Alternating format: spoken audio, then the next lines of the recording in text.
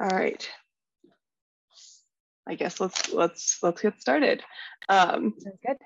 So hi, I'm Natalie Van Tol. I'm here with the Colorado Springs Oral History Project, LGBTQ plus Oral History Project, and joining us is Reverend Mallory Everhart. Would you like to give yourself a little bit of an introduction to, like title or pronouns? Sure. Yeah. So my name is Reverend Mallory Everhart. I use she, her pronouns. I am a cisgender bisexual woman and have lived in Colorado Springs since 2013. And am currently a religious professional in a progressive Christian church and an active member of the queer community. Yeah, I was super excited to hear that I was going to be interviewing you, just because I do have personal connections with the church, and it's definitely not, you definitely don't meet queer pastors very often, and so I was very interested to get to meet you and hear your story. So jumping right in, where did you grow up? And along those lines, were you raised religious? Sure. So I was born in Michigan, and we moved to Aurora, Colorado, so about an hour north of here, when I was 6.5, so in 1998. And I've basically lived in Colorado most of my life, except for I went out of state for undergrad. I was raised religious. My mom was a first-generation Christian.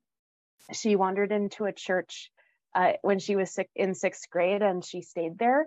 And when she moved away, and when we moved back to Colorado, she moved back to Colorado as an adult when my siblings and I were children.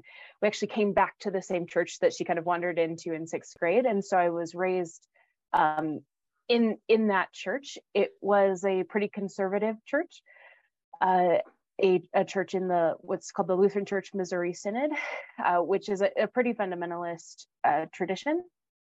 But yes, I was absolutely a church kid, and my mom was like that church lady. She was the youth group leader and did vacation Bible study.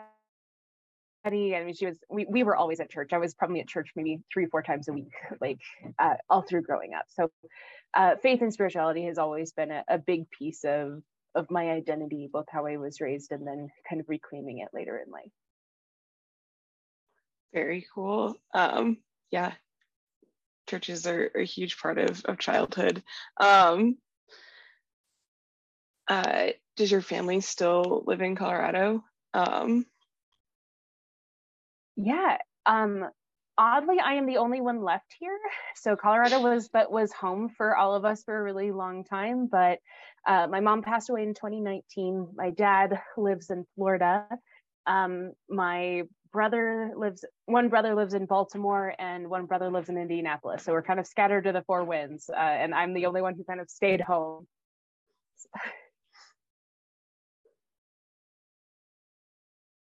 Yeah. I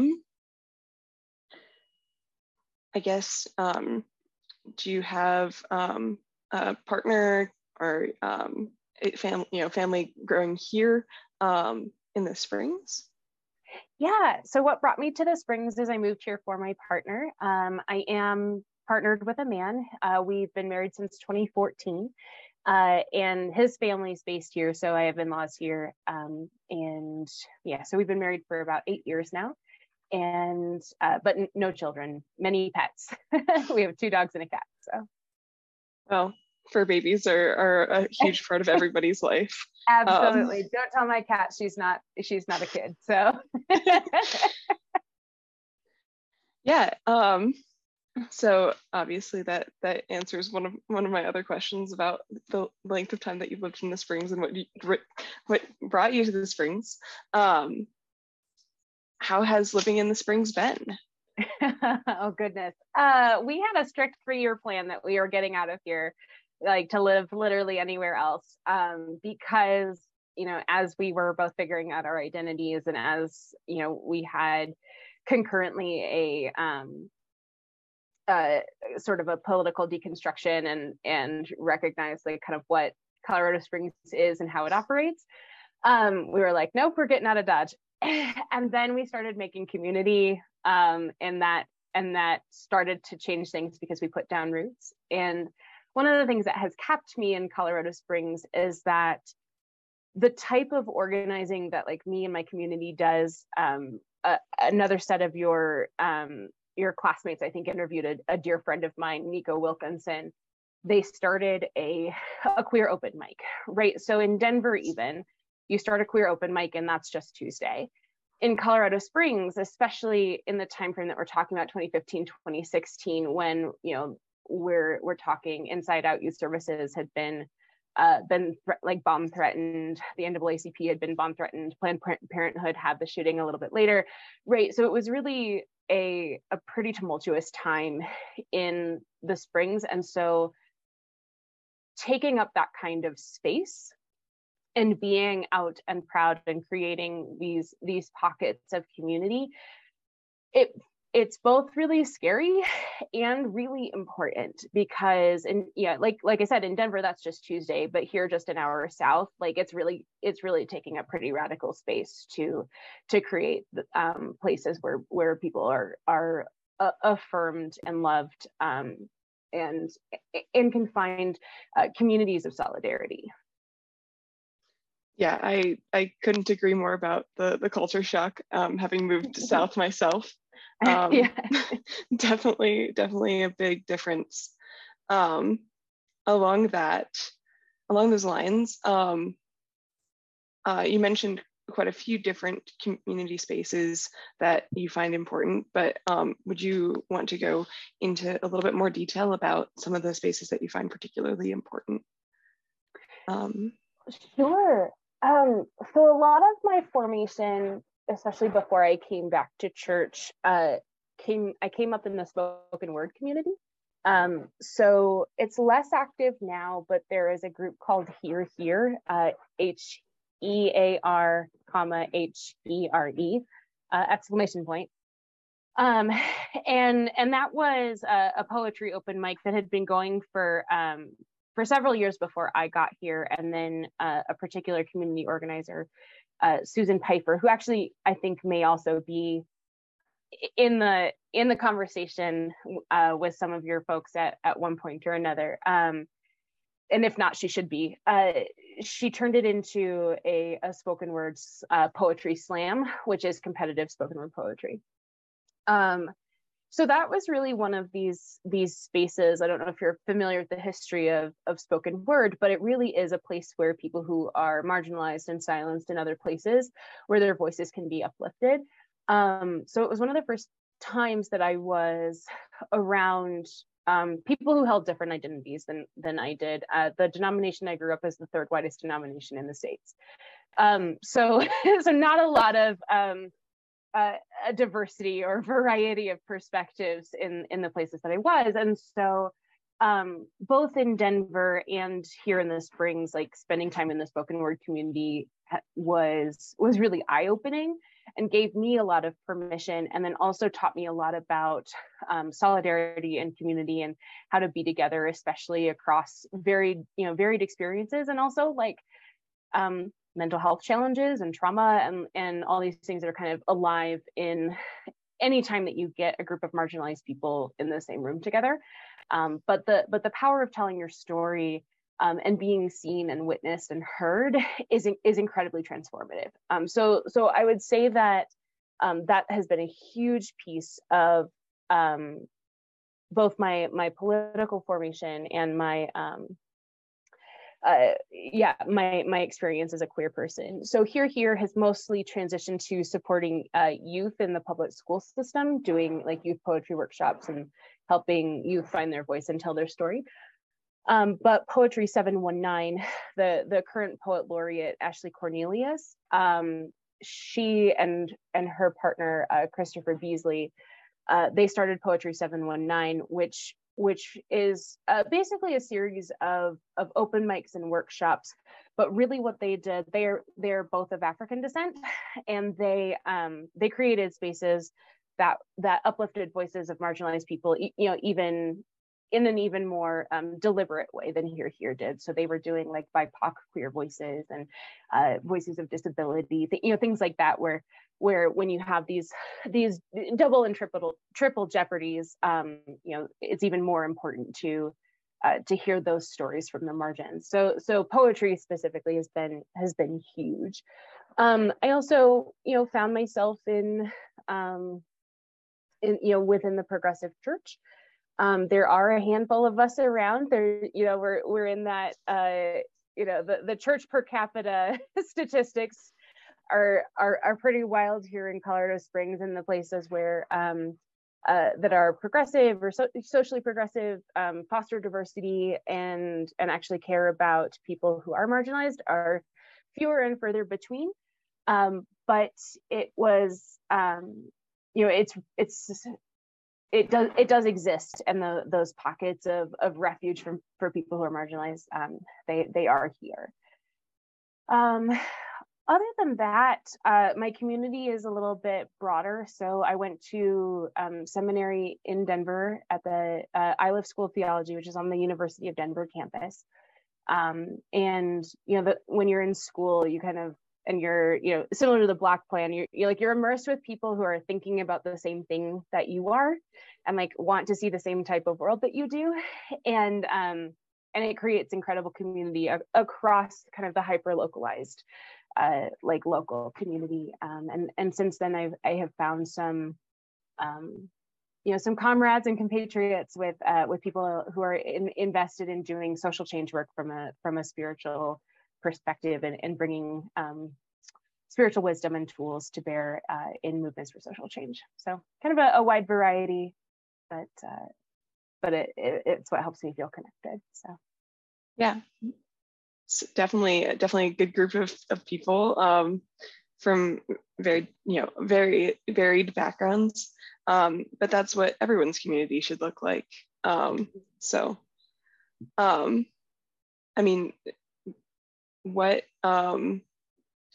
jumping onto the point about seminary, what did motivate you to go to seminary?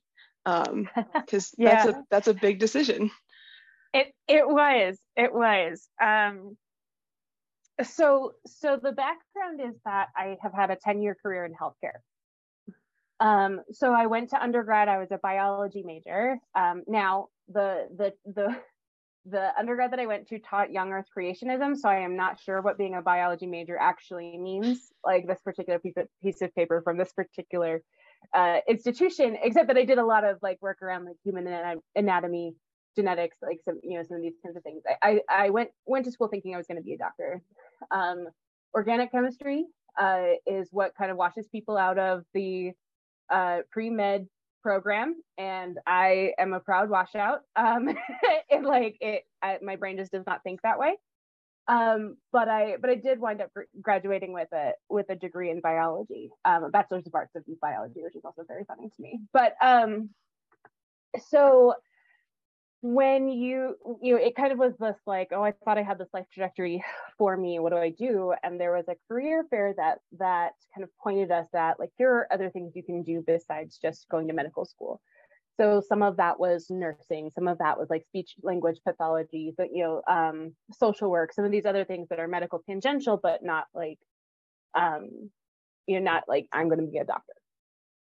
And so I got really interested in speech language pathology, and I shadowed a speech language pathologist who works with children, and realized very quickly that I was very glad that someone was doing that work, and pretty sure it wasn't going to be me.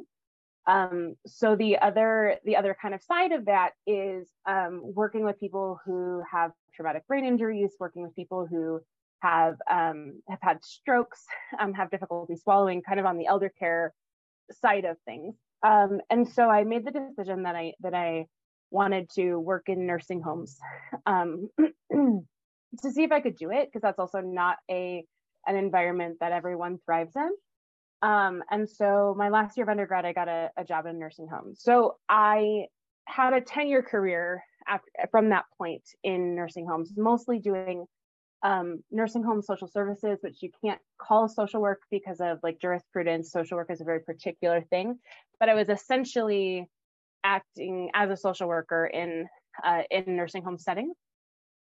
And there's a couple of experiences that I had in that setting. One was being with someone at the time that they died was an incredible spiritual experience for me. I was talking with someone about this the other day, and they said that the deathbed is a thin place, and so I wouldn't have called myself spiritual at the time, but I was, after that experience, I was driven to kind of understand what was happening on a deeper level, because I had this very clear understanding that there was something like deeper going on. So then I also a little while later, so I was working as essentially a social worker, and one of the things that we had to do was this questionnaire called the PHQ-9, which is a 9-question survey that screens for depression. So for you and I, it makes sense, right? Have there been changes in your eating? Have there been changes in your sleeping? Are there changes in what brings you pleasure? You know, are you not doing things you're normally interested in doing? I mean, like things that would indicate depression for those of us who do not have a terminal illness. So when someone is dying, those symptoms that are on that list are almost uniquely what is also part of the dying process. So you start sleeping a whole lot more, you stop eating, there is less energy to engage with things that you normally like to do. And so we had this woman, her name was Joanne. I'll never forget her. And I had to do this assessment with her. And it's federally required. Like I have to do this as part of my job. It's part of federal compliance. We can get in like real trouble if I didn't, like lose the nursing home licensure. So it's like kind of a high stakes thing to do this. And I know that she has pancreatic cancer. And I was putting off going into her room because I knew that these questions were not like the thing that I wanted to ask her. And so I went in there and I was like, hey, I have these questions. I have to ask them of you. And we get about 2/3 of the way through them. And she goes, these are the wrong questions. I have pancreatic cancer. And I'm like, and I knew this in my soul, like on every level. I was like, this is wrong. This is not how I want to be in this room. And so I said, I know, I have better ones. These are the ones I have to ask you, but I have better ones when we're done. But she was so over me by the time that we were done that she literally turned over and turned her face to the wall and was like, basically like, get the hell out of my room. And I'm like, fair. And so I kind of leave with my tail between my legs. It was Friday afternoon because I was literally putting it off to exactly the last moment because I was just like dreading doing this, and it was as bad as I thought it was going to be. And I just knew that I'd failed her somehow, that there were other ways I could have been with her, and I didn't know how to do that. And so so I'm driving away from work on Friday night, and I'm like, all right, when I get back on Monday, I'm going to just be with this person. I'm going to try again, not with any kind of agenda, whether it's federally mandated or not. Like I'm going to try, and maybe it'll go somewhere, maybe it won't. And I got to work on Monday morning, and she'd passed away over the weekend. And so I never got the chance. And so part of my living amends to her is to not miss those kinds of chances. And when my soul is telling me like, shut up and listen, or ask different questions, like to honor the wisdom that's there, and show up differently than I was able to do. So that sent me on a path looking for, okay, I don't have the skills to do this right now. What do I actually need to do? And I was a biology major in college, and I was working as a social worker. So I was like, okay, hospice is really interesting. It literally only does this work with, with people who are dying. Maybe I can do that. And I was kind of like thinking through, and I was like, okay, I have most of my nursing prereqs. I could go back to nursing school. Like I could do that. But I really don't like bodily fluids. That's not a thing that I love. And so I was like, maybe not the fit. And I was like working as a social worker at the time. And I was like, okay, yeah, like I could maybe like go back and get my MSW, like that could work. And I was like, that doesn't quite feel right. And I had left my fundamentalist religion at that time, but in the ways that these things happen, like you still carry some of the beliefs. As long as they go unexamined, you still carry them. Right. So I had pretty specific ideas about my role as a woman and what I was allowed to do as what my roles could be, because those were pretty clearly defined in the tradition that I grew up in. But I'd left that tradition years before. But I'd never bumped up against this, this kind of idea that like only men can be pastors, or only, men should kind of do this kind of spiritual care work. And then I was like, wait, I could do that. Actually, I'd be quite good at that. And it was literally like the sky opened up and God was like, oh my me, it took you long enough. And it was like something clicked into place. And that was, in ministry, we talk about our call story. So this was the moment of a call story. So I didn't really want to move my family. It wasn't just really feasible, both financially and everything. And so there was some, there are some theological education opportunities here in Colorado Springs, but as you might imagine, they are not maybe where I would want to pursue said education, put as politely as possible. And then I was looking at ILIF, School of Theology, and I did not identify as a Christian at the time that I applied to seminary, because I was like, nope, y'all only cause harm. There's no way for, there is no way in for me. But ILIF is really committed to interfaith exploration, and had like a long list of all the faith traditions that were represented both on their faculty and in their student body. And they were proud of the fact that they had, folks from, Protestant denominations of all kinds, Jehovah's Witness, Wiccan and pagan, Muslim. I mean, like they really like had as wide a variety as a Protestant seminary could. And I was like, okay, technically a Christian school, but if they're cool with like all these Unitarians hanging out, then like maybe maybe there's a place for me there. So I applied to school as spiritual but not religious, fully convinced that I was going to be a hospice chaplain, and that was my goal. I eventually did become a hospice chaplain, but it is not the sum total of the work that has been done in and through me. But at that time, it was like a very like narrow vision of what it meant to receive theological education. So yeah, that is the story of what brought me to seminary. One of the reason I came back to organized religion, though, was that I felt very keenly that I didn't want to just be a freewheeling person without grounded in any particular tradition. And I felt that I needed accountability, that being in community and being accountable to something larger than myself was really important. And I was like, well, hell, I probably need to go to church. and I also did a lot of choir singing in high school and college. And there are really like very few places where you can sing with other people, and church is one of them. And so I was like, okay, like I miss singing. I need this other piece. Like, maybe we'll go back to church. And I like my mom, wandered in the doors of a particular church, and I stayed. And I was like, all right, very, very cautiously at first, maybe I can make a home with these people. And now I have. So took some time though. Well, I want to commend you for your work. My parents are both nurses, and so my dad has spent the last 3 years working in geriatric care, and people like you are very valuable and very needed. And so I can very much so appreciate the work that you've been doing. It's hard, but necessary. And so anyway, I wanted to affirm that.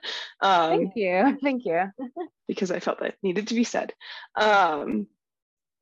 But yeah, I can't agree more that that for me, choir is one of the things that always seems to draw me back to church, regardless of how I'm feeling. There's just something about song. Yeah, jumping to your church that you're pastoring now. What? Kinsey, did you have a question or?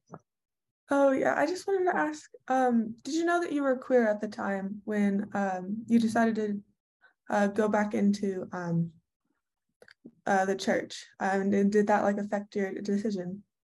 Yeah.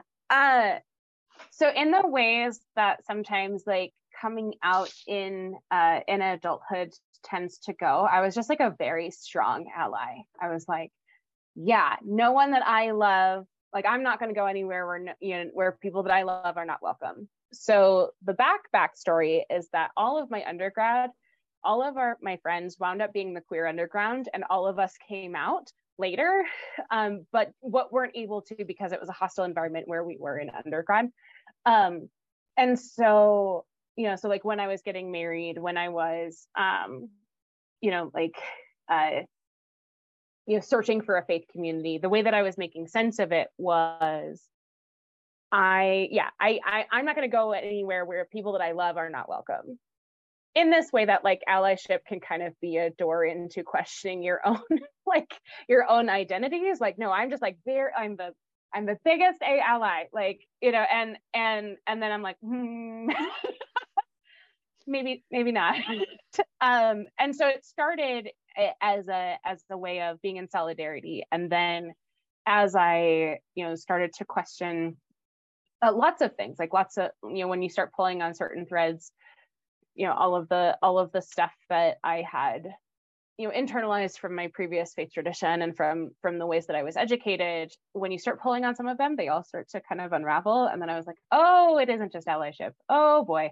Okay. And so it was very early that I came out within my new faith context, but the doorway I'd say was allyship, if that makes sense. Yeah. That makes a lot of sense. Yeah, I think, yeah, would you mind sharing where you went to undergrad, and sort of, how you came to be there? I understand the pathway to fundamentalist colleges, having gone to a Christian school myself, but just sort of how you got there, and what sort of pulled you out from the fundamentalist brain, if we can call it that. Sure. Yeah. So I was a product of Lutheran education, born and bred. My mom was a Lutheran school teacher, and I went to Denver Lutheran High School, which actually no longer exists. It's now Lutheran High School Parker, Lutheran High School the Rocky, something to that effect. They shortly after I was there, they merged both schools. The like pipeline is real, in that, the recruiters from the Lutheran college come to the Lutheran high school, and there's a sort of this expectation, to the point where when I was in second grade, my mom was a Lutheran grade school teacher, and she was teaching. And when I was in second grade, there was a recruiter from the Lutheran seminary. So we're talking grad school, talking to second graders about church work, right? So like it is intense. And I looked around at other colleges. I was actually the most interested in the Jesuit tradition of education because of the ways that it marries body, mind, and spirit, which was a thread that since high school, I have understood that we can't divorce those things. And so understanding spirituality, health and mental health, the ways that we think and the ways that we are connected to something larger than ourselves and the ways that we are embodied all go together. And that's been something that has been something that I have found to be true since I was honestly pretty young. So I had my heart set on a couple of different schools, and then my grandfather got really sick. And so I was going to spend my senior year spring break kind of finally touring these schools and making my final decision. I went to Concordia University in Seward, Nebraska. So about 8 hours due east of Denver. And it was the school that my mom had gone to, and it was on my list. But when my grandfather got sick, I canceled all of my big college search plans and spent time with him down in Florida where he lived. And so for me, money was also an issue. I was getting handed the best academic scholarship possible at this school. I had a legacy scholarship, I had a faith-based scholarship, and so about 2/3 of my undergrad education was completely covered, versus I technically had a more an increased dollar amount at a different school, but I had never been there, so it was sight unseen, and it was twice as expensive. And so I'm like, okay, I need to, this is the one that I know, this is the one that I trust, because I had no reason not to trust it at the time. Where a lot of people from my high school were going, yes, let's, that's kind of how that decision got made. Because when you're 17 and 18, making huge decisions about your, what your life is going to look like is definitely the smartest call. So I had some painful experiences in my high school's theater department. Mostly because this is mostly audio, but I'm a fat person and have been since I was young. And so there was some pretty significant sizeism that happened, whereas I would be passed over for particular roles. And then at one point literally got put behind a wall to sing for somebody as they lip synced because they wanted my voice, but didn't want my body. So I was really burned out on theater, but being performative and being seen in that way has also always been part of my, especially when I was younger, part of how I took up space in my world. So I was not ready to mess around with theater at all. But the speech and debate team kind of offered a similar outlet, I guess. And I was like, okay, well, I'm not going to do theater, but maybe I can do this, right? And so my freshman year in undergrad, I joined the speech and debate team. And there's a couple of moments of just deconstruction that are kind of just funny and wild. So I was raised to think Democrats were the absolute worst thing to ever walk the face of the earth. And now I have huge problems with the Democrats, but for vastly different reasons. The speech coach had a Young Democrats sticker on the side of an evidence box that had been remade to be our lunch box for our speech and debate tournaments. And I was like, whose sticker is that? And he's like, mine. And I really liked him as a person. And now and now there's this cognitive dissonance of, oh no, here's this thing that I've been taught to believe. I like this person. I've been told they're evil, but he doesn't seem evil. What do I do with that at 18 years old, right? So so that was kind of a beginning of an unwinding. And I found my voice on the debate team. So I didn't have a lot of a voice, or anytime I exercised my voice growing up, it got pretty significantly slapped down and punished. So being able to articulate well, to argue, to analyze rhetoric, these kinds of skills, was part of this kind of deconstruction process. And oh wow, no, this is actually really messed up. And so while my school was the perfect place for me when I was a freshman, the school itself, or the places that I found myself in, made me increasingly discontent with my school as it kind of rolled along. So, and also, like, I was taught to love the sinner, hate the sin, as far as like working with queer people, and that was kind of the party line. And my best friend from high school also went to my college, and he came out to me, and it was another moment where there's this integrity that I'm so grateful for, that just says, hang on, wait a minute, what you've been taught doesn't make any sense here. So like, there's all the stuff that comes up about what you're supposed to say, but here is this like hurting and terrified person in front of me. And I'm glad he didn't tell me this then, but he told me later that if I had rejected him, he would have married the girl he had been currently dating. And at the point that he told me this, he said I would probably be dead by now. But he was banking on the fact that I had loved him for 6 years. And so if I couldn't accept him, then no one could. And I didn't know it was that kind of a linchpin moment. And I am so grateful that something in my soul said, don't spew that toxic bullshit that you've been said, like you've been taught, like you need to like be here with this person. And so once like within fundamentalism, they kind of make you take everything, and if you question anything, then you're questioning everything. Mm-hmm. Which is kind of true. You take one brick out, like the whole thing does kind of fall apart, but like the tower in the tarot, it's supposed to. Like it's painful when it comes down, but it has to.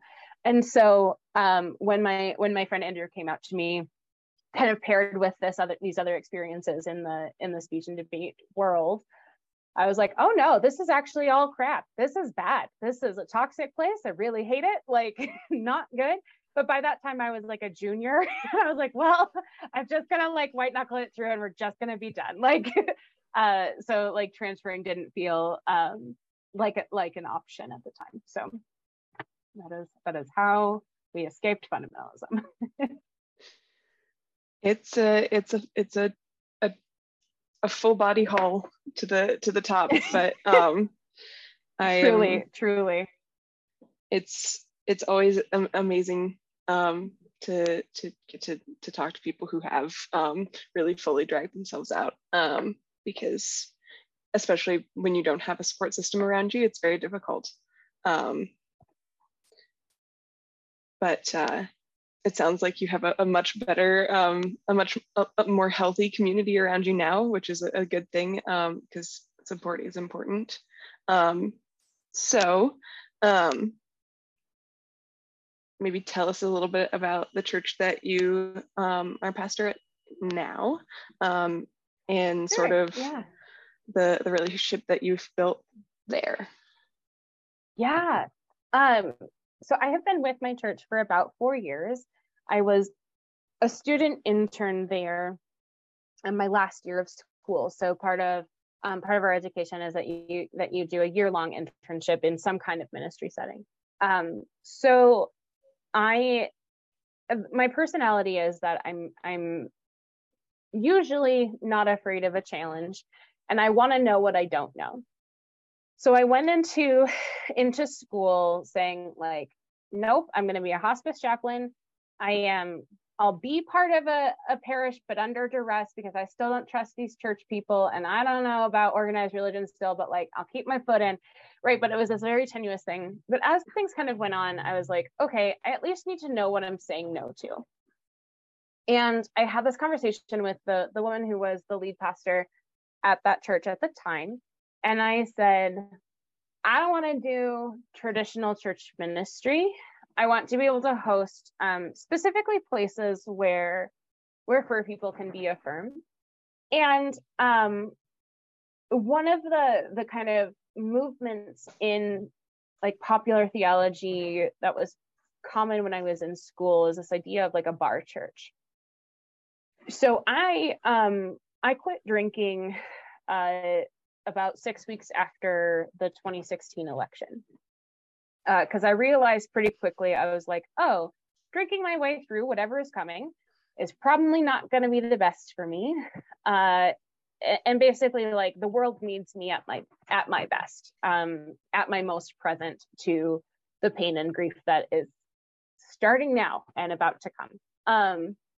So bar church is this way of like making church more accessible, letting it come out of the church building and be in more present places, for it to be more low key, for it, for people to feel more comfortable. Like there is absolutely a place for that ministry, but I was newly sober and I was like, that does not meet my needs. I don't want to be hanging out at a bar drinking beer and talking about theology. And so, and actually some of the people who were doing bar church at the time, or pub theology, these kinds of things, are actually some of my best friends now, because I called them out on the things that they were missing about their ministry, and equipped them to work with people who are trying to get sober, and how to acknowledge that someone might have a problem with alcohol that would come into their circles, and how to assist that person. And so we made each other like better, right? Like by being in community with one another. So I'm not diametrically opposed to bar church as a thing, but also was recognizing that not everyone's going to feel safe in that environment. Also, not everyone has like $8 to $10 to drop on a craft beer. Like, who are you going to like attract, or like who's going to come to that? If you're trying to foster diversity, like you're not going to get economic diversity. Your neurotypicality is probably going to be in a pretty specific range. Like it's a pretty exclusive space in a lot of ways. But because capitalism is what capitalism is, there are precious few places for us to be in community with one another, in places that don't require us to pay money. So you've got public parks if the weather's nice, you've got libraries, and that's about it as far as the public square, right? That doesn't have some kind of pressure for you to spend money to basically pay rent to warm a seat. So for me, I was like, well, wait, churches are sitting empty most of the time. They are, buildings and spaces where in theory people could gather. And so I talked to this pastor, and I was like, I'm not interested in traditional church, but I am interested in these non-traditional, like, spiritual seeker spaces, and for churches to leverage their buildings to create places of refuge for people who need it, not charging $8 to $10 just to be, part of the God talk. And she was like, okay. And she met me where I was, and helped me found a spiritual seeker group called Finding Home, a community for spiritual outsiders, which was kind of it was a lengthier experiment. I started it in January of 2019, and it wound up folding in January of 21, because it was kind of founded in without the pandemic in mind. And it was a place where people could come on Friday nights. And I would make a fully accessible dinner. So it was usually like soup and bread. It was vegan. There were gluten-free options, like, to make sure that as many people who wanted to be there could be there. And we just ate dinner together, and bringing people around the table. And so for me, it very much came out of my Christian faith as far as setting an accessible table, and like, it was communion, but I was the only one who saw it that way necessarily. And it was very specifically open to people seeking support for recovery, people who were seeking support for any kind of mental health needs that they might have, and queer people. So safe places for us to just be as beautiful and messy as we are. And then if we ever made it past the dinner table, which we did sometimes, there was a ritual piece where we would sit in circle and sing together, and do Lectio Divina with poetry. So Lectio Divina is Latin for divine reading. And basically you read a piece of literature 4 times, kind of from different, you're paying attention to different things each time. Most commonly it's done with scripture, but pulling in secular poetry for spiritual benefit was kind of what we did at that, with that, and use that practice in that way. So it was a bunch of like, it was a beautiful group of weirdos, like, and there was not one time when God didn't show up, to the point where, there are a couple of stories of like one person who I did know, but didn't know that they had, were struggling with drug use. And they came down, down the stairs into the fellowship hall and said, hey, I had the choice of going and seeing my dealer, and I chose to come here instead. And, and we fed them, and, and we're in community and had recovery conversations, about that. So, so that happened. And then, there was another point where someone in their 50s and someone in their 20s shared the same mental health diagnosis. They didn't know each other, but I knew both of them.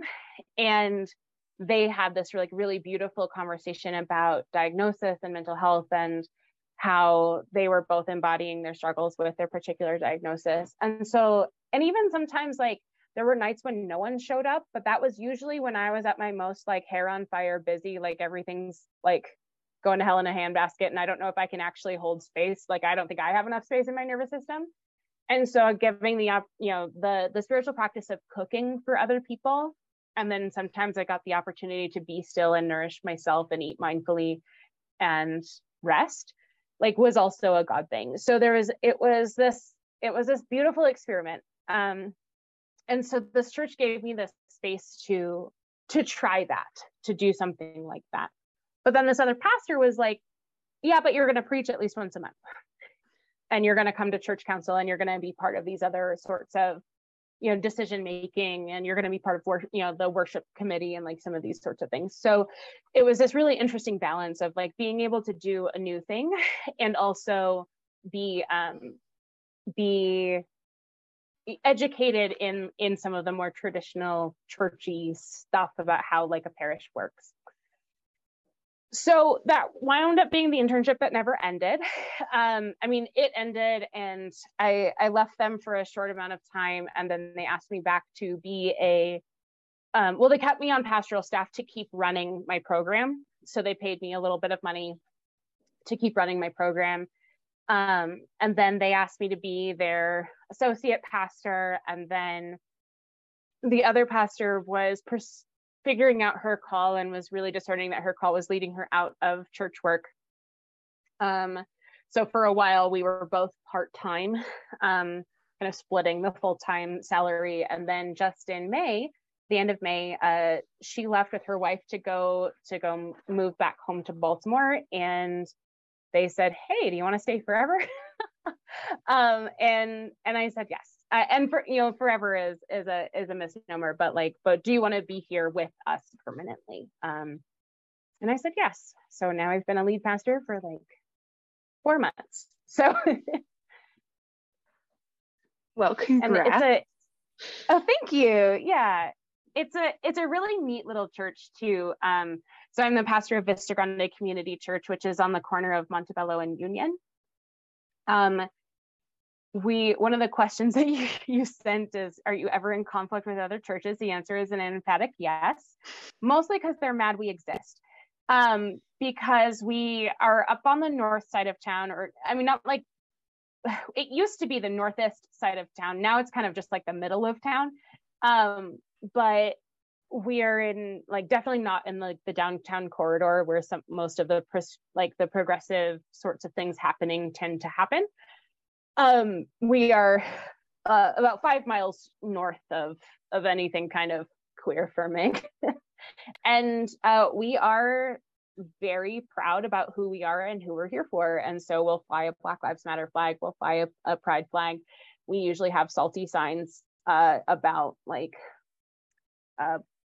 police violence or something happening in our world that from our perspective requires a theological response, a faithful response, especially a faithful response that is has a counter narrative to what the kind of mainstream faith response is in Colorado Springs.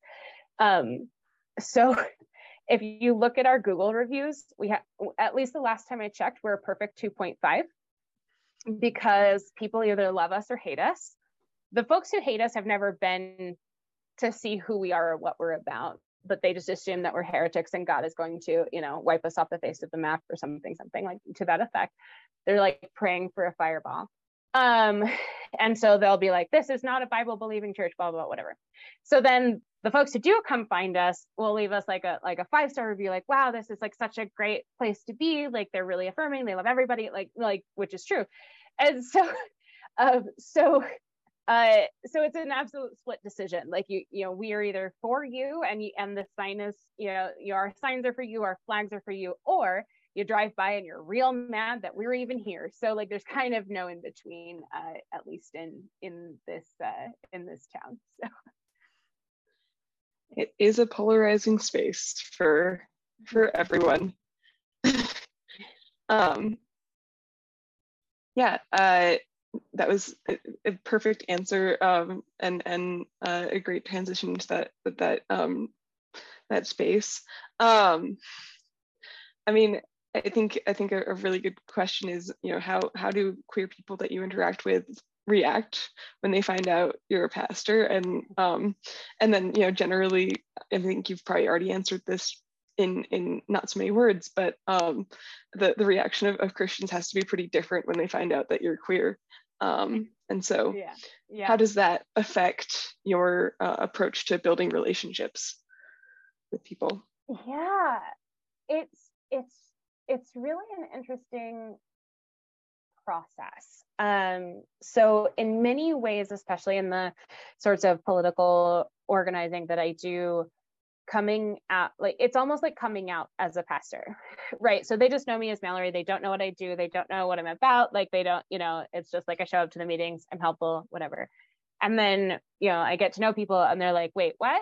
And I'm like, yes. And so then I have to like articulate why, like, yes, there is this particular strand of like liberation Christianity and Christianity that does like care about people and does want a flourishing world for everyone and doesn't think God hates anyone, probably, gets mad at like social inequality. Like there's like a whole different narrative that opens up, but it genuinely does feel like coming out, because I am cognizant of the ways in which the church has caused deep harm to me, caused deep harm to people that I love. And so I kind of feel like I want to like kind of fly under the radar a little bit until I can build that relationship, so that then there's enough grace, I guess, for us to have like a nuanced conversation, as opposed to someone kind of shutting down and saying, oh my God, how can you align yourself with this kind of institution? So, and it's interesting, right? Because they are also not expecting me to be critical of Christianity, which I super am. Christianity has been a hot mess for 2,000 years, right? And so like, I am able to say, yeah, we are responsible for slavery and like the theological underpinnings, and some of the philosophic underpinnings that are, have made the United States the monstrosity that it is now. Like, we did that. And even in the progressive arm, the Congregationalists are partly responsible for that. So even if I'm, quote, one of the good Christians, my people are still mad, or my people are still like part of what has caused this harm. So it's not even just fundamentalism.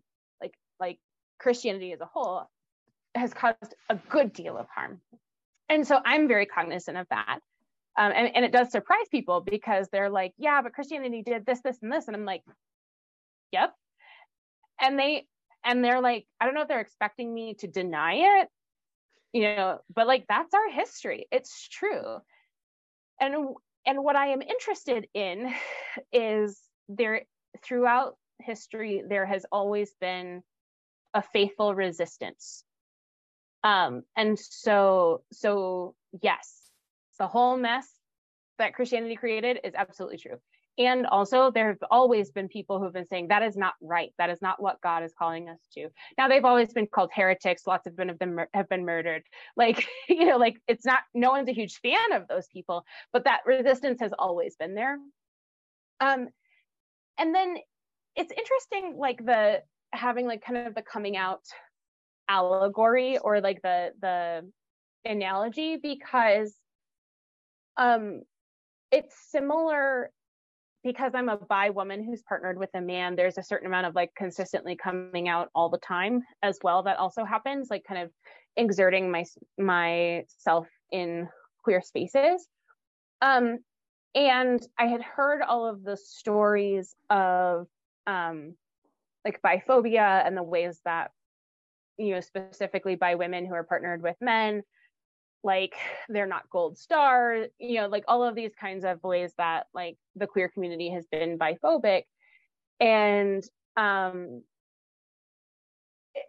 I kind of came into queer spaces not sure what type of space I was allowed to take up, and afraid of kind of a reactionary like response to me as a queer person, even though like I came out after I was married. And so in the same way, I'm kind of expecting a particular type of backlash to both my Christianity in like organizing spaces and queer spaces, and in queer spaces, and obviously in particular Christian spaces. Coming out as queer is also like you're expecting that kind of negative feedback. But actually, what has wound up being true is that is all internalized, and that is not how I've actually been met in community. So, there's people who call me the people's pastor, which cracks me up, and I love it, right? Like, and people who have said to me, if I had you as a pastor growing up, I wouldn't have left Christianity, right? So by being my whole self with all of my identities allowed to come home, it creates this counter narrative, which is extremely powerful and sometimes really healing, both for me and my anxieties about like, I don't know if I don't want to trigger you, or like these kinds of things. Like I'm genuinely trying to care for people. But when I do show up as my whole self, it matters. And, in the ways that when I was first joining queer community as well, I was like, oh, well, I'm just bi, like, I'm married to a man. So like, I like, this isn't my space. I'll just be here. And like, people actively said, no, like your voice matters, your story matters. And so in many ways, it like healed some of the internalized biphobia I had, and allowed me to be like, yeah, maybe I'm not everybody's story, like, but that's okay. Like my story of queerness, my identity does still matter in the ways that it has manifested throughout my life. That's very powerful. And I'm sure a lot of people can relate to that. I know that for myself, I also experienced that buffer that you have to put in relationships. Like I'm Christian, but I'm not those Christians. Like we can have a conversation about There's always this. the asterisk, right? Yeah, yes. like usually I say, hey, I'm a pastor, but not like that.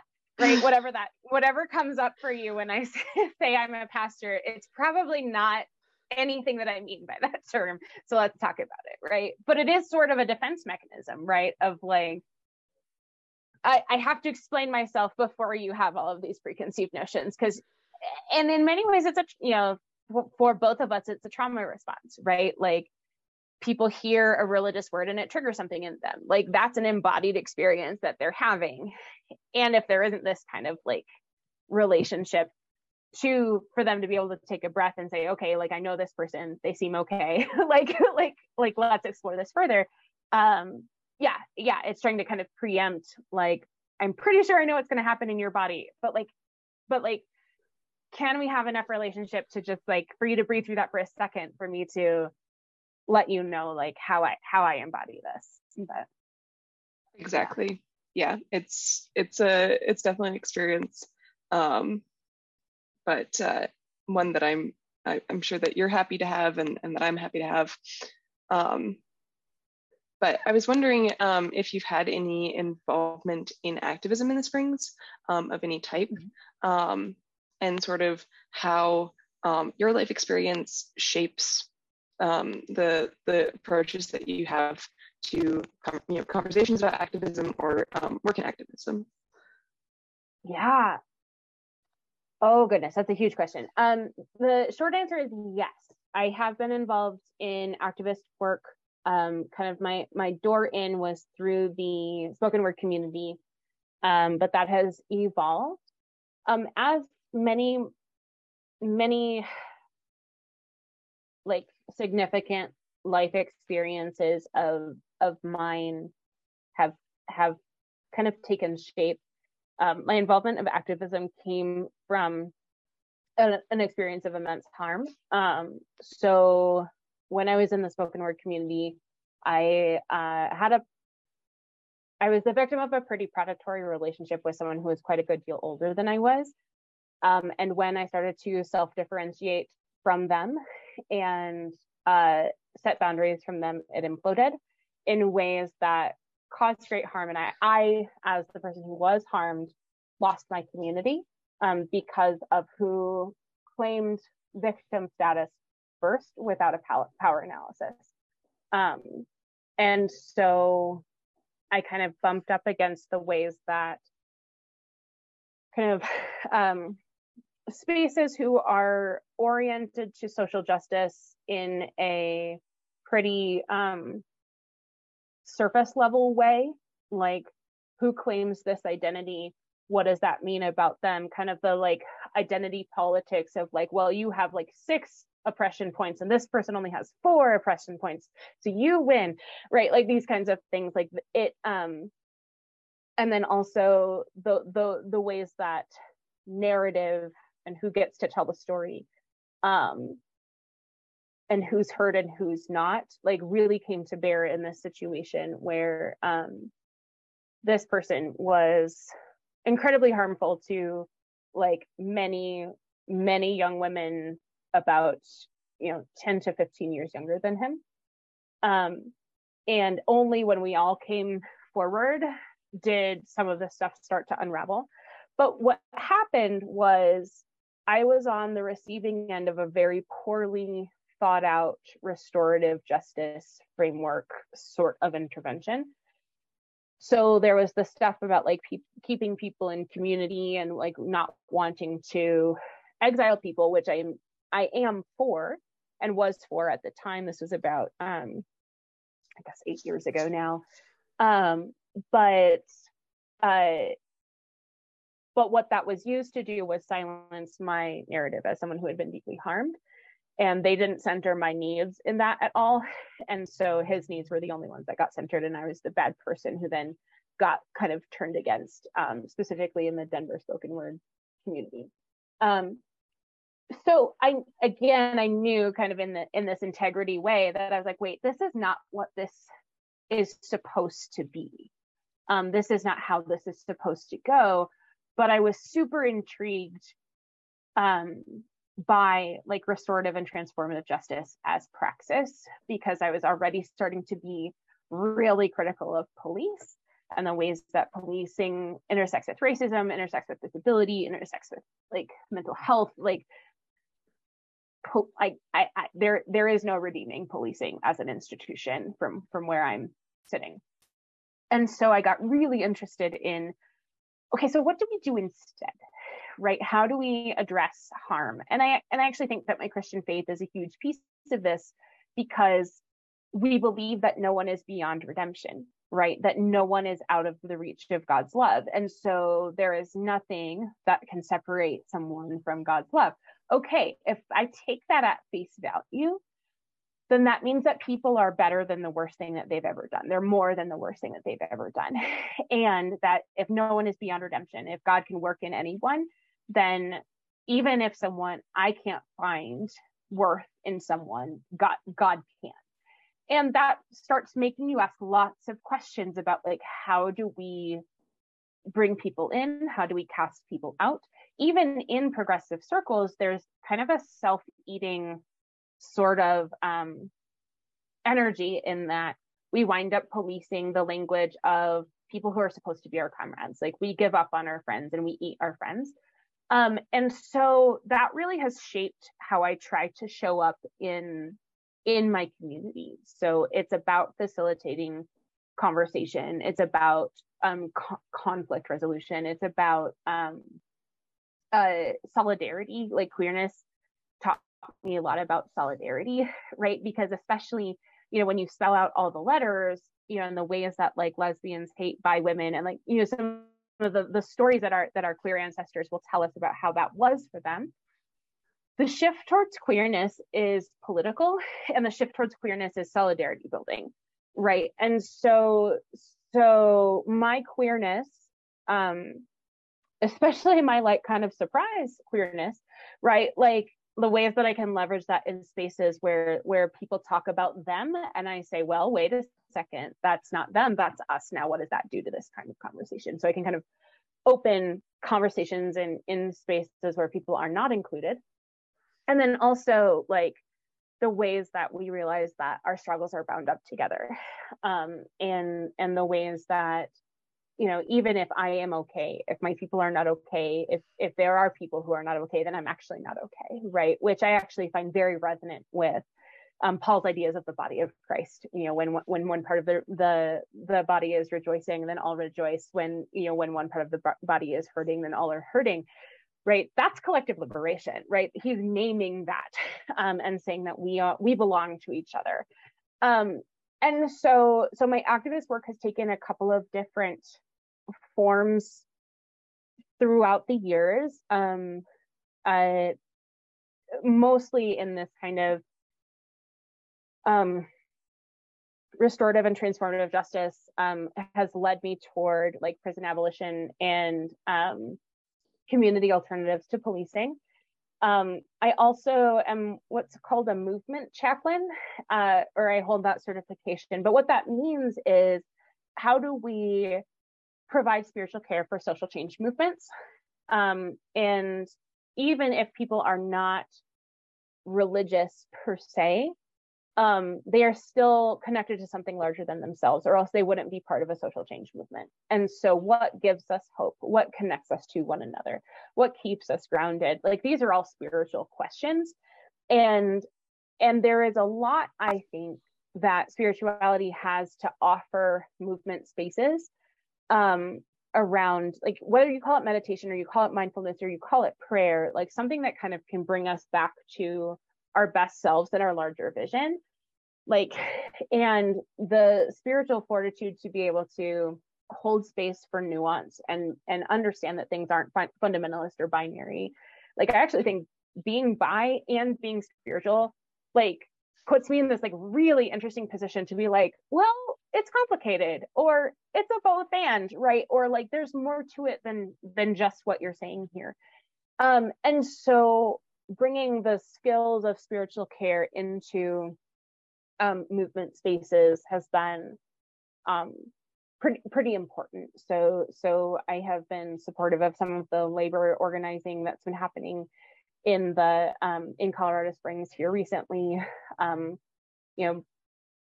I wound up, one of my love languages is feeding people, and so I wound up being the food tent lady at some of the uprisings in 2020. And it was just because I had a tent and it was hot, and a friend and I made burritos or, and hummus wraps, and just like showed up with a table. And then people who wanted to be part of, wanted to be supportive of the movement, but maybe couldn't be out in the streets or whatever, like they just like dropped off. Like, I cannot express to you how many cases of water bottles, just like so many cases of water bottles. I've never seen that many water bottles aggregated in one place. And so we kind of almost became this almost a food not bomb sort of situation where it's like, well, we're feeding people. And that was where I got in, so I wasn't necessarily in the streets, but I was connecting with people and feeding them and like kind of, holding them down as like stuff was getting really wild. I also do, I hold my like first aid and CPR training. So if I need to like be out in the streets doing medic work, I will. And so my work in kind of activist work is really, it's really broad, but it all feels internally aligned as far as like, yeah, these are the skills that I have, and I'm going to bring them in, you know, in the best way that I can, in the most effective ways that I can, with the skills and abilities that I've been able to kind of cultivate over the years. That was just such a perfect transition in my life, because I yesterday had like long conversations with people about how food should be considered a different love language, and one of the love languages that's listed. And so I love that, because food is fellowship, and like eating together is one of the ways that you connect with people. And it's so recognized in Christianity and throughout other, you know, religious movements that food is important. And so I love hearing that. I can only imagine the amount of water bottles. So many water bottles. but yes, absolutely, right. Like that's why just having a dinner feels like communion for me, because someone else might not ascribe that type of spiritual meaning, but because I'm formed in the faith tradition that I'm in, that's one of the things that drives me to set an accessible table, or to make sure that people are fed. Like Jesus said, go feed my lambs, right? Like it's a commandment. Like, I don't know, like, like very, you know, they're precious few, very direct things that Jesus said. But free the captives, preach good news to the poor, and feed my lambs is like, those are in the top 5. So I'm going to take that pretty literally. So. And it should be. I mean, it's such an important way to connect with people. I mean, this I think is a good transition. But what kinds of relationships do you find yourself having with queer people in the community, and how does that shape your involvement in activism in your church, etc. Yeah.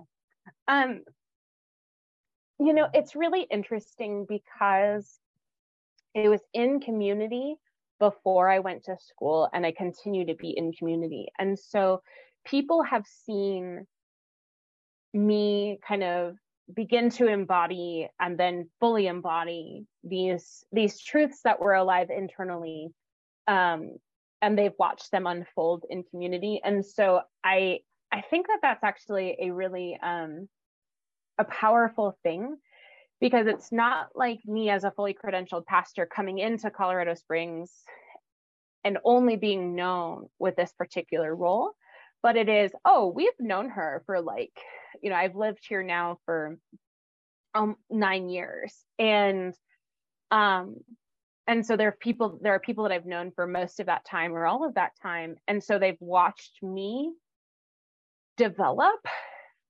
And it's given me this like really interesting to be a trustworthy person because of, and in spite of, whatever my professional vocation may be, or whatever call I believe is on my life, to borrow Christian language. And so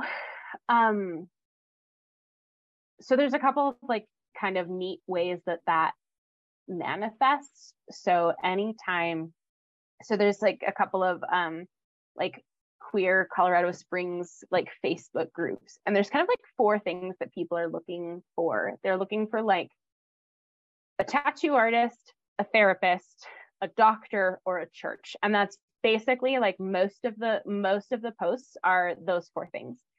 And more often than not, I get like tagged in the church posts because people know that I'm a safe person to talk about what queer faith can look like. And even if my church is not the right place for someone, they know that I can point them towards somewhere that is, depending on what type of worship is the most fulfilling, or how people were formed, and what's important to them about a church service. And so so I'm kind of known as like the lady who knows church stuff going on, and that's really cool. So new people coming to town, like people who are checking stuff out, like people will invite me into a relationship with people who are asking those kinds of questions, which is really pretty exciting. And there is a certain amount of rehabilitating what it means to be a Christian in these kinds of spaces. And so leveraging both my queerness in certain ways, my religious identity in certain ways. So like when the Dobbs decision came down, so the repeal of Roe versus Wade, I made the very specific choice to show up to the protests in my collar. So in my clerical collar, which if you don't know what that is, that's the traditional like white tab, usually on a black shirt or dress, that kind of designates that someone is clergy. And so I did that, and I wore a stole. And the symbols of office that are so often leveraged against women, against queer people, for some people, just even seeing me, like then there were a handful of people who just like grabbed me for a hug because it was so not on their radar that a pastor would show up in this particular context on their side. And so there are really specific ways where it's advantageous to be to leverage those symbols of office when it comes to whose side are you on, right? Because so often the church is on the side of power, and one of my faith commitments comes out of God's preferential option for the poor, which I so all throughout the Hebrew Bible especially, and also in the Greek Testament, like God is always on the side of the poor, the marginalized, the disabled, the grieving, the hurting, like the mentally ill, like all of the time, like basically every time. And that doesn't mean that there isn't grace possible for people in positions of privilege, but Jesus and the God of the Hebrew Bible consistently choose the underdog. And so when Christianity and symbols of Christian office are on the side of power, it just like gives me hives, because it's like, how far have you come from like where our roots actually are? And so when those symbols of office and power are leveraged on the side of people agitating for social change, like it's a pretty powerful thing. And I don't wear them in basically any other context. Like I wear them to go be mad at city council, or I go wear them to be, to show up in solidarity with people at like a city planners like meeting, or at at protests, or doing court support, these kinds of things.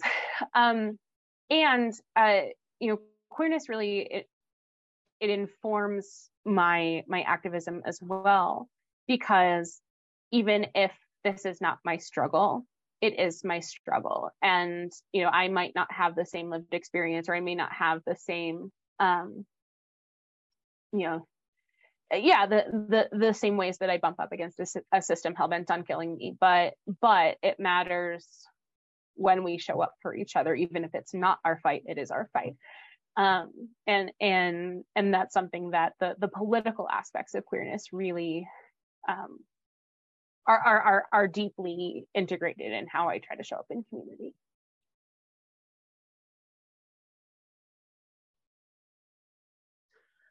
Along those lines, you mentioned that a lot of people are sent to you to get advice on how to find space in Colorado Springs community. I'm sure that since this is going to be on Spotify, some younger, older, questioning people who understand their identity but maybe haven't come out, or who are just looking for a way to find community.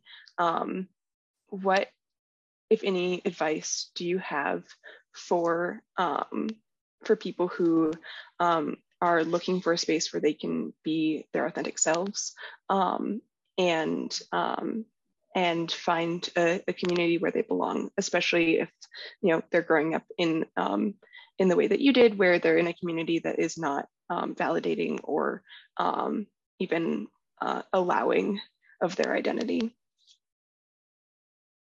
Yeah. So there's the practical aspects of it, and there's the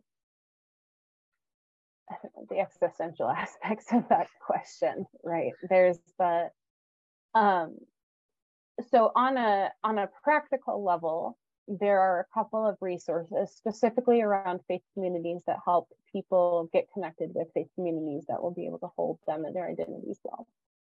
So I am part of the United Church of Christ, and so we have what's called an open and affirming designation, which means that we have, as a community, done work around queer inclusion and have made the commitment that we're going to live in that way. So right now, about a third of United Church of Christ churches have that designation. So if you're looking for specifically a Christian faith community, there are other denominations who have similar sorts of designations like that. So within the Presbyterian church, it's a more light church. Within the United Methodist Church, it's a reconciling church. So there are churches who have deliberately named themselves as queer inclusive. Most of them will have a statement.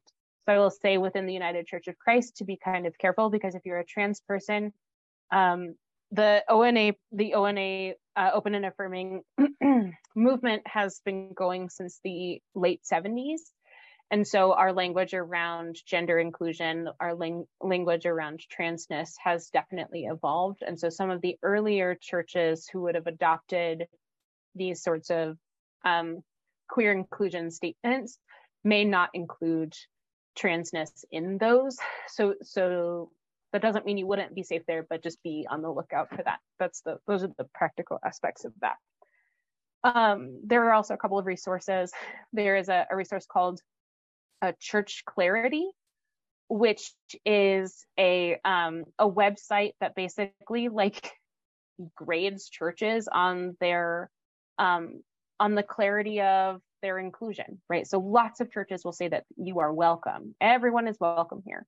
Well, what does that actually mean, right? So welcome gets people in the door, and then you get the teeth of what that doesn't mean after you're already committed to the community. And so Church Clarity tries to undo that kind of a dynamic. And so it goes into, are queer people affirmed? Are they allowed in positions of leadership? Are they, can they teach Sunday school? Some of these things that this toleration of queerness, but not embracing or affirmation of queerness, it really tries to do that. They also are, one of the things they look at is if the churches support ordination and of women. So Church Clarity. There's also a website called Gay Church. So finding some of those places.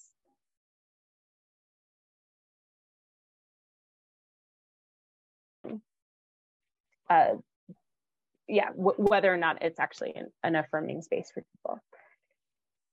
So that's the practical side of here are just a shotgun of some resources that you can look at specifically in the faith context. My existential advice is seek out the places where your questions are welcome. If you have questions and that is met with resistance, or it's met with answers that don't make any damn sense, or I don't know, that's up to God, right? Some of these kinds of answers that don't actually, either they don't make sense or they aren't fulfilling. That to me is one of the red flags of that's not a place that someone can be fully alive, because and that is anywhere, not just in religious circles, but also I mean, even in activist circles, if your questions are not welcome, then that's probably not a healthy space, right? Because actually conflict is how we grow. Wrestling with hard things is how we grow. And so if discussion is curtailed, or if it's shut down, or, you know, it's not welcome, like that's a red flag for me as far as the health of a community. And there, you know, my experience of basically like being the queer underground, like we all figured it out like 5 to 10 years later, right? So like the first one of us came out at the tail end of our senior year, and then it's just been basically 1 a year since then. Like, and I don't think all of us are out yet, but that's just my my perspective. But pay attention to who your body can settle with, right? Who you don't have to be on high alert with, like who you can like trust. And one of my big things is if we never risk intimacy, then we always remain alienated from each other. And so it's scary to talk about the things that are tender, the things that hurt, because it absolutely can be met with backlash, and it can be met with, you know, with not enough grace. And also, when someone is brave enough to tell the truth, then it makes it that much easier for the next person to tell the truth. So there's this kind of dual thing happening, in that you find the places where you are safe, and in the safety of that intimacy, in the safety of that relationship, and not even sexual intimacy or romantic relationship, but just like intimacy of being able to be seen fully, you can take certain risks in relationship, which have profound impacts, because we are all silently losing our shit. Like everything is terrible. It is as terrible as you think it is. But there's lots of social factors that keep us from saying that out loud.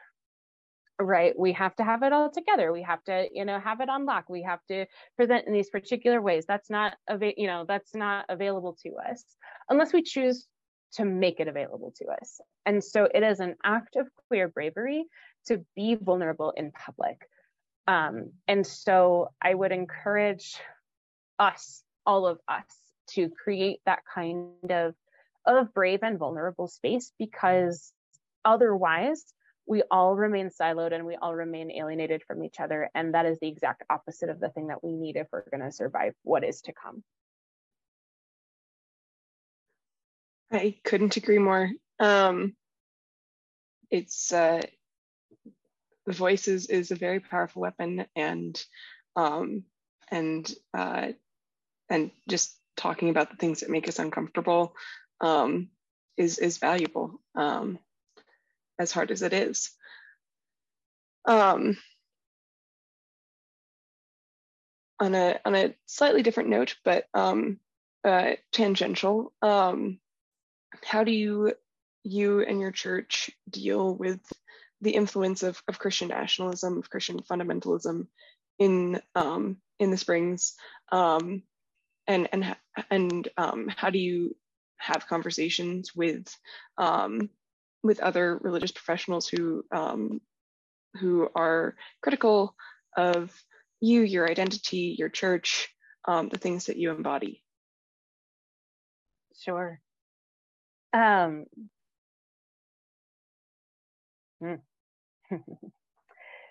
So I am not in as much relationship with other Christians as I am with people who aren't Christian but are working for a similar dream of a world as I am. Much of these sorts of interactions, like the negative sorts of interactions you're discussing, wind up happening on social media, which is like 0% the place to actually have any kind of useful or meaningful conversation. And so my kind of policy, like there's definitely been like people that I have people that I knew from college and even before who.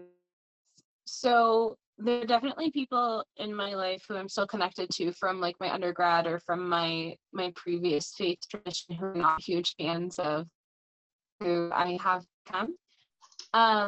And my policy on that is that if people are engaging in good faith, I will explain to them how I got to the places that I am. Now, not everyone is engaging in good faith. Often they are not. And often these sorts of interactions happen on social media. Not the place for everyone to have like a measured, like transformative conversation. And so I'm going to have that conversation. And one of the things happening in my church too is like people have been very harmed by the Bible deployed in particular ways. So I definitely am still connected with people who are from my previous faith tradition, or who vehemently disagree with me theologically. And my general policy is that if people are engaging in good faith across difference, then I am willing to meet them there. Oftentimes people are not engaging in good faith though. And so I have some pretty strong boundaries around like, I'm not going to argue for my own dignity, or for the dignity of people that I love. Like if we're not at a starting place where our dignity is a given, then it's probably a non-starter, right? So there's lots of theological arguments about, queer inclusion from a faithful perspective, but and lots of people have chosen to do kind of that apologetics work, and I'm glad that that's some people's ministry. For me, it's not as much. What I am more interested in is providing a different narrative. So sometimes having one of those conversations in public and having it well may not be about transforming the person that you're actually talking with, but maybe about being a voice of difference and a voice for change in public in ways that other people can witness, right? Which can be transformational for the people who witness that. So I'm not in a whole ton of relationship with like people across the theological spectrum here, but the work that we're doing in my congregation right now is basically rescuing the Bible from fundamentalism, rescuing theology from fundamentalism, because if they can spit out verses for why they are doing what they're doing and like having particular interpretations, like our holy text supports our way of embodying our faith as well. And so my belief is that it's necessary to be in relationship with the Bible in from a different direction than maybe some of our peers are. So we're not proof texting particular theologies, but to know what's in there and to know what how complicated it is and knowing the context. So we wind up doing like a lot of Bible study actually, so that the conservative voice isn't the only voice proclaiming what the Bible is and can do. And that's been really powerful for people to kind of reconstruct what their faith can mean if it doesn't mean the things that fundamentalism says that it does. That is super powerful. And I very much so appreciate that. The most powerful thing that one can do is speak the truth and speak it with confidence. And so doing that just gives people the words to voice what they feel. And also it has a transformative power in people's minds. I'm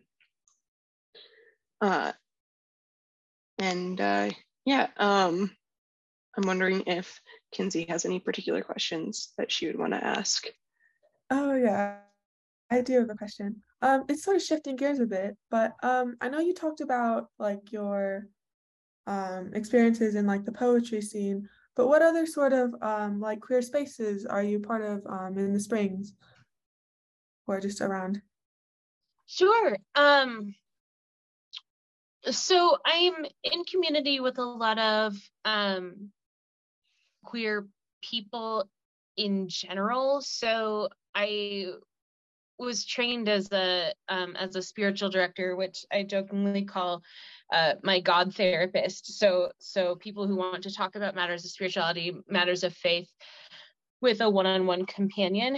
And so the program that I went through was facilitated by like queer and BIPOC folks. And so I generally seek out queer and usually Black leadership in the ways that I'm studying, and that winds up creating a community of study as well, and a community of solidarity in these pretty particular ways as I kind of straddle the intersection of queerness, activism, and being a person of faith.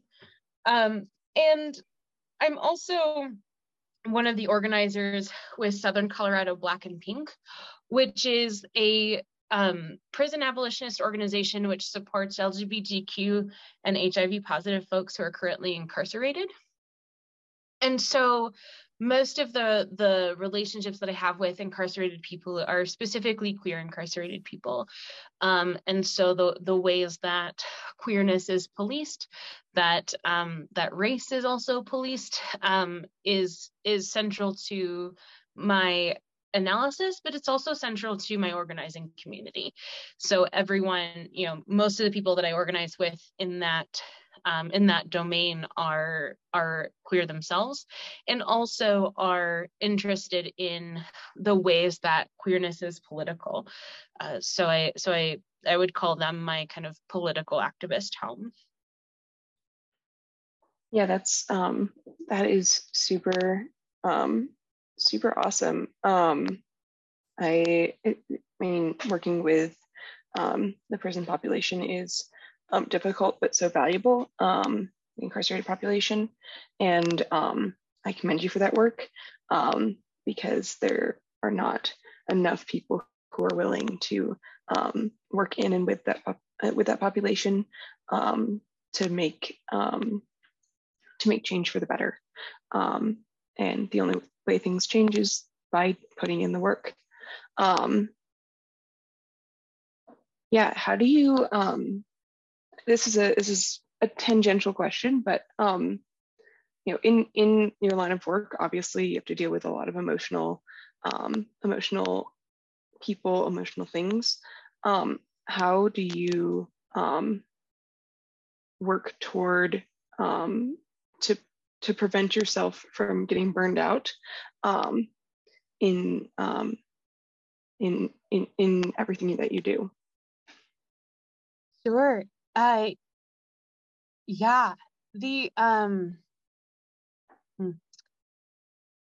spaces where I am not responsible for things are really precious to me. So one queer community piece that I didn't mention is that I have a pretty regular yoga practice. And the yoga studio that I practice with is Cambio Yoga. They are a pay what you can organization that is dedicated to making the practice of yoga as accessible as possible. And what they've done is they have a queer yoga class that they provide, a queer yoga space. So ways that we can be embodied and queer and take care of ourselves and be taken care of in community. Those spaces and spaces where I'm not responsible for facilitating anything for anyone else are really, really precious to me, because the ways that I show up in community are often facilitating, they're often holding space, they're often counseling, like these kinds of things. And so I'm also really blessed that my partner is extremely gracious, because I'm actually a hot mess when I'm not public facing. And so to have the places where we can come unglued and be loved for our whole selves, someone who sees the work that we're putting in and also lets us be kind of messy and emotional and kind of fall apart behind closed doors as they need to, is really pretty incredible, because I don't know that I could do it otherwise without his love and support and belief. Also, like, there are a couple of spaces for community organizers who also need the place to be like really real about what's going on with them and how things are going and what is at stake in their work. And so finding people who are engaged in similar enough kinds of work that they understand what you're trying to do, but also different enough that, you know, it's not someone you organize with, is really a pretty special community piece too, because then you can really get into the hows and the whys, the joys and the pains of what this kind of work is, and be real about that too, because a lot of facilitation work is, you know, noting your own needs, and also oftentimes placing those on hold in favor of making the things go smoothly, whatever it is. But those needs can only be on hold for so long. So for me, that looks like a regular spiritual practice, regular, connections with community, being in my body, deliberately being in my body. I have my own spiritual director. I have my own therapist. Like, you kind of have to set up your own care team to be able to keep this work sustainable. Yeah. Doing the work is hard, but it sounds like you found a really good community to help uplift you, which everyone needs. As we are getting toward the end of our time, I'm just gonna maybe ask some questions that are a little more abstract.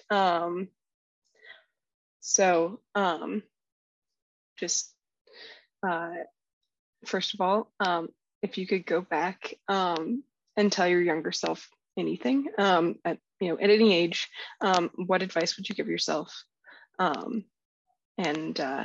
Yeah.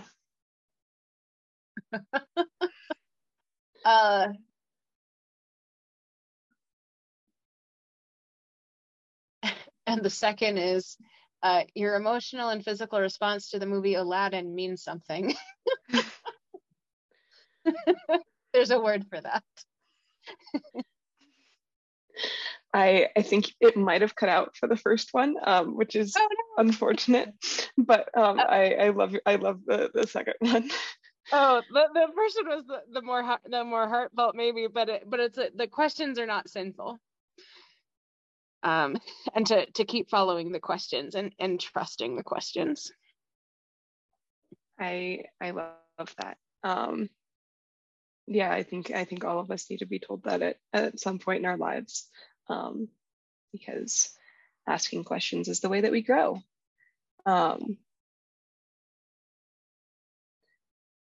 Yeah.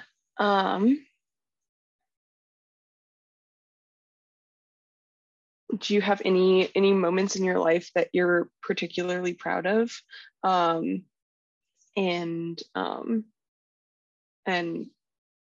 like, if you go into why you're proud, or not necessarily, you don't have to go into super depth if you don't want, but just any particular moments that stand out to you. Yeah, there are a few. Some of them are,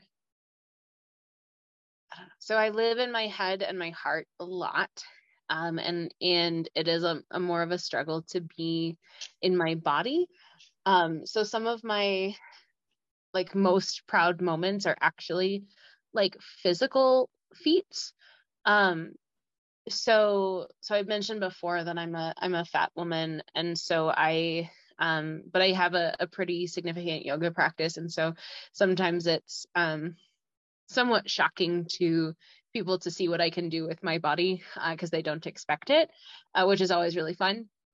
But there's this particular pose called wheel, which is a really intense back bend.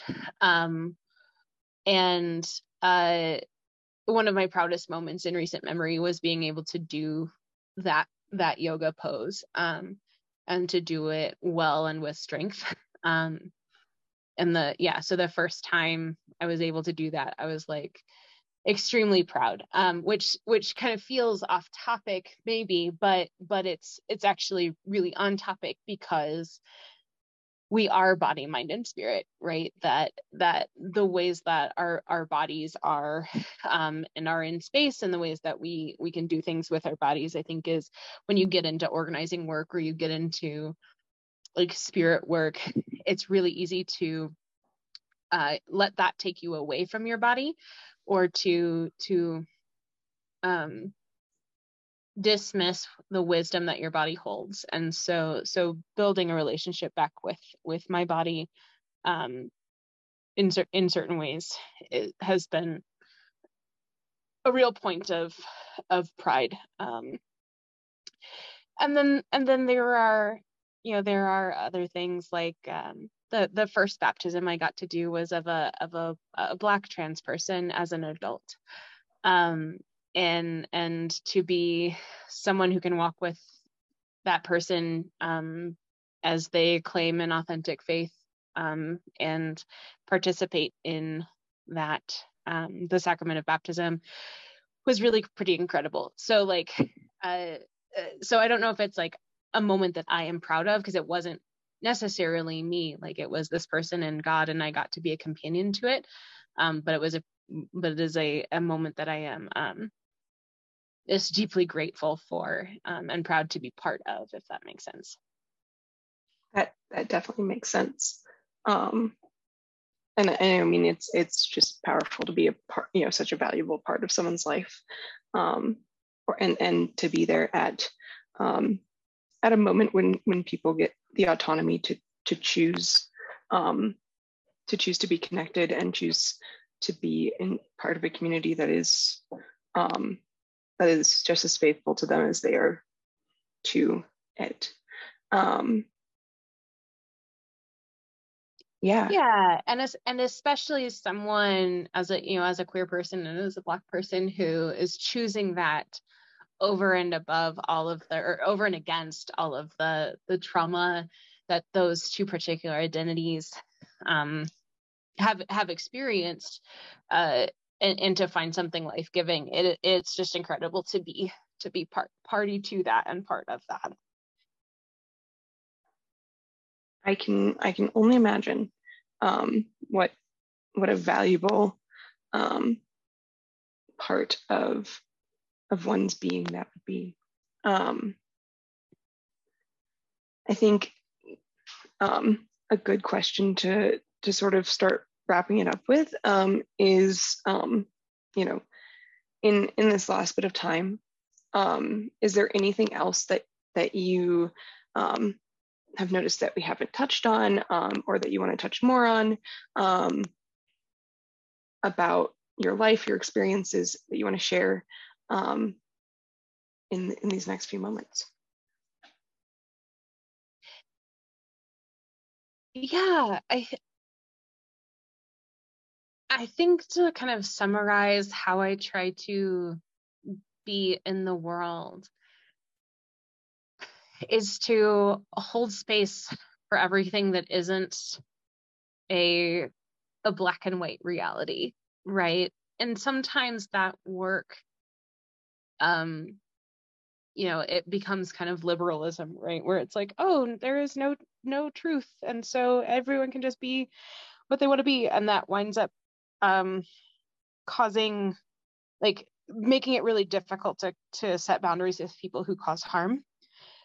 And so what my hope for my work this far and continuing is to hold space for everybody's becoming, that we are more than the worst things that have ever happened to us. We are more than the worst things that we have done. and in ways that I said it before, that no one is beyond redemption, and no one is beyond the power of change. And so I wind up in a space that I trouble a lot of binaries, kind of no matter where I go. And that is, I believe, a good and fruitful thing, because it, when we break up hard ground, that is what allows things to grow. And it is driven by a belief in a beautiful, thriving future for all of us.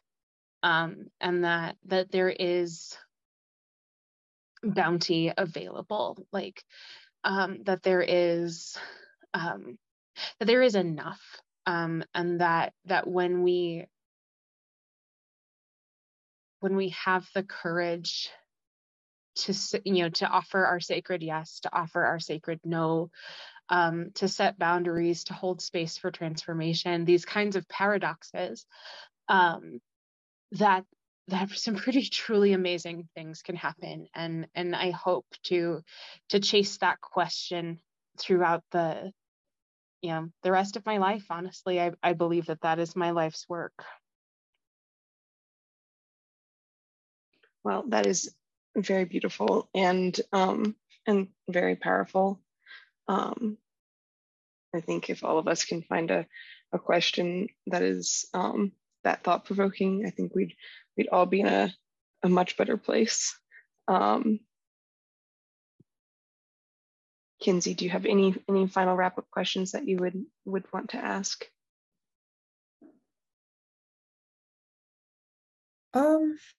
Not really. Just thank you so much for being a part of this. Yeah, thank you both too. This has been really lovely. Thank you for doing this project, and for catching our stories. Stories matter, and so thank you for being involved and invested in the work of making sure that those stories are maintained in ways that they can be heard. I appreciate that work. And good luck with the rest of your block. Thank you. Yeah. And have a good afternoon yourself.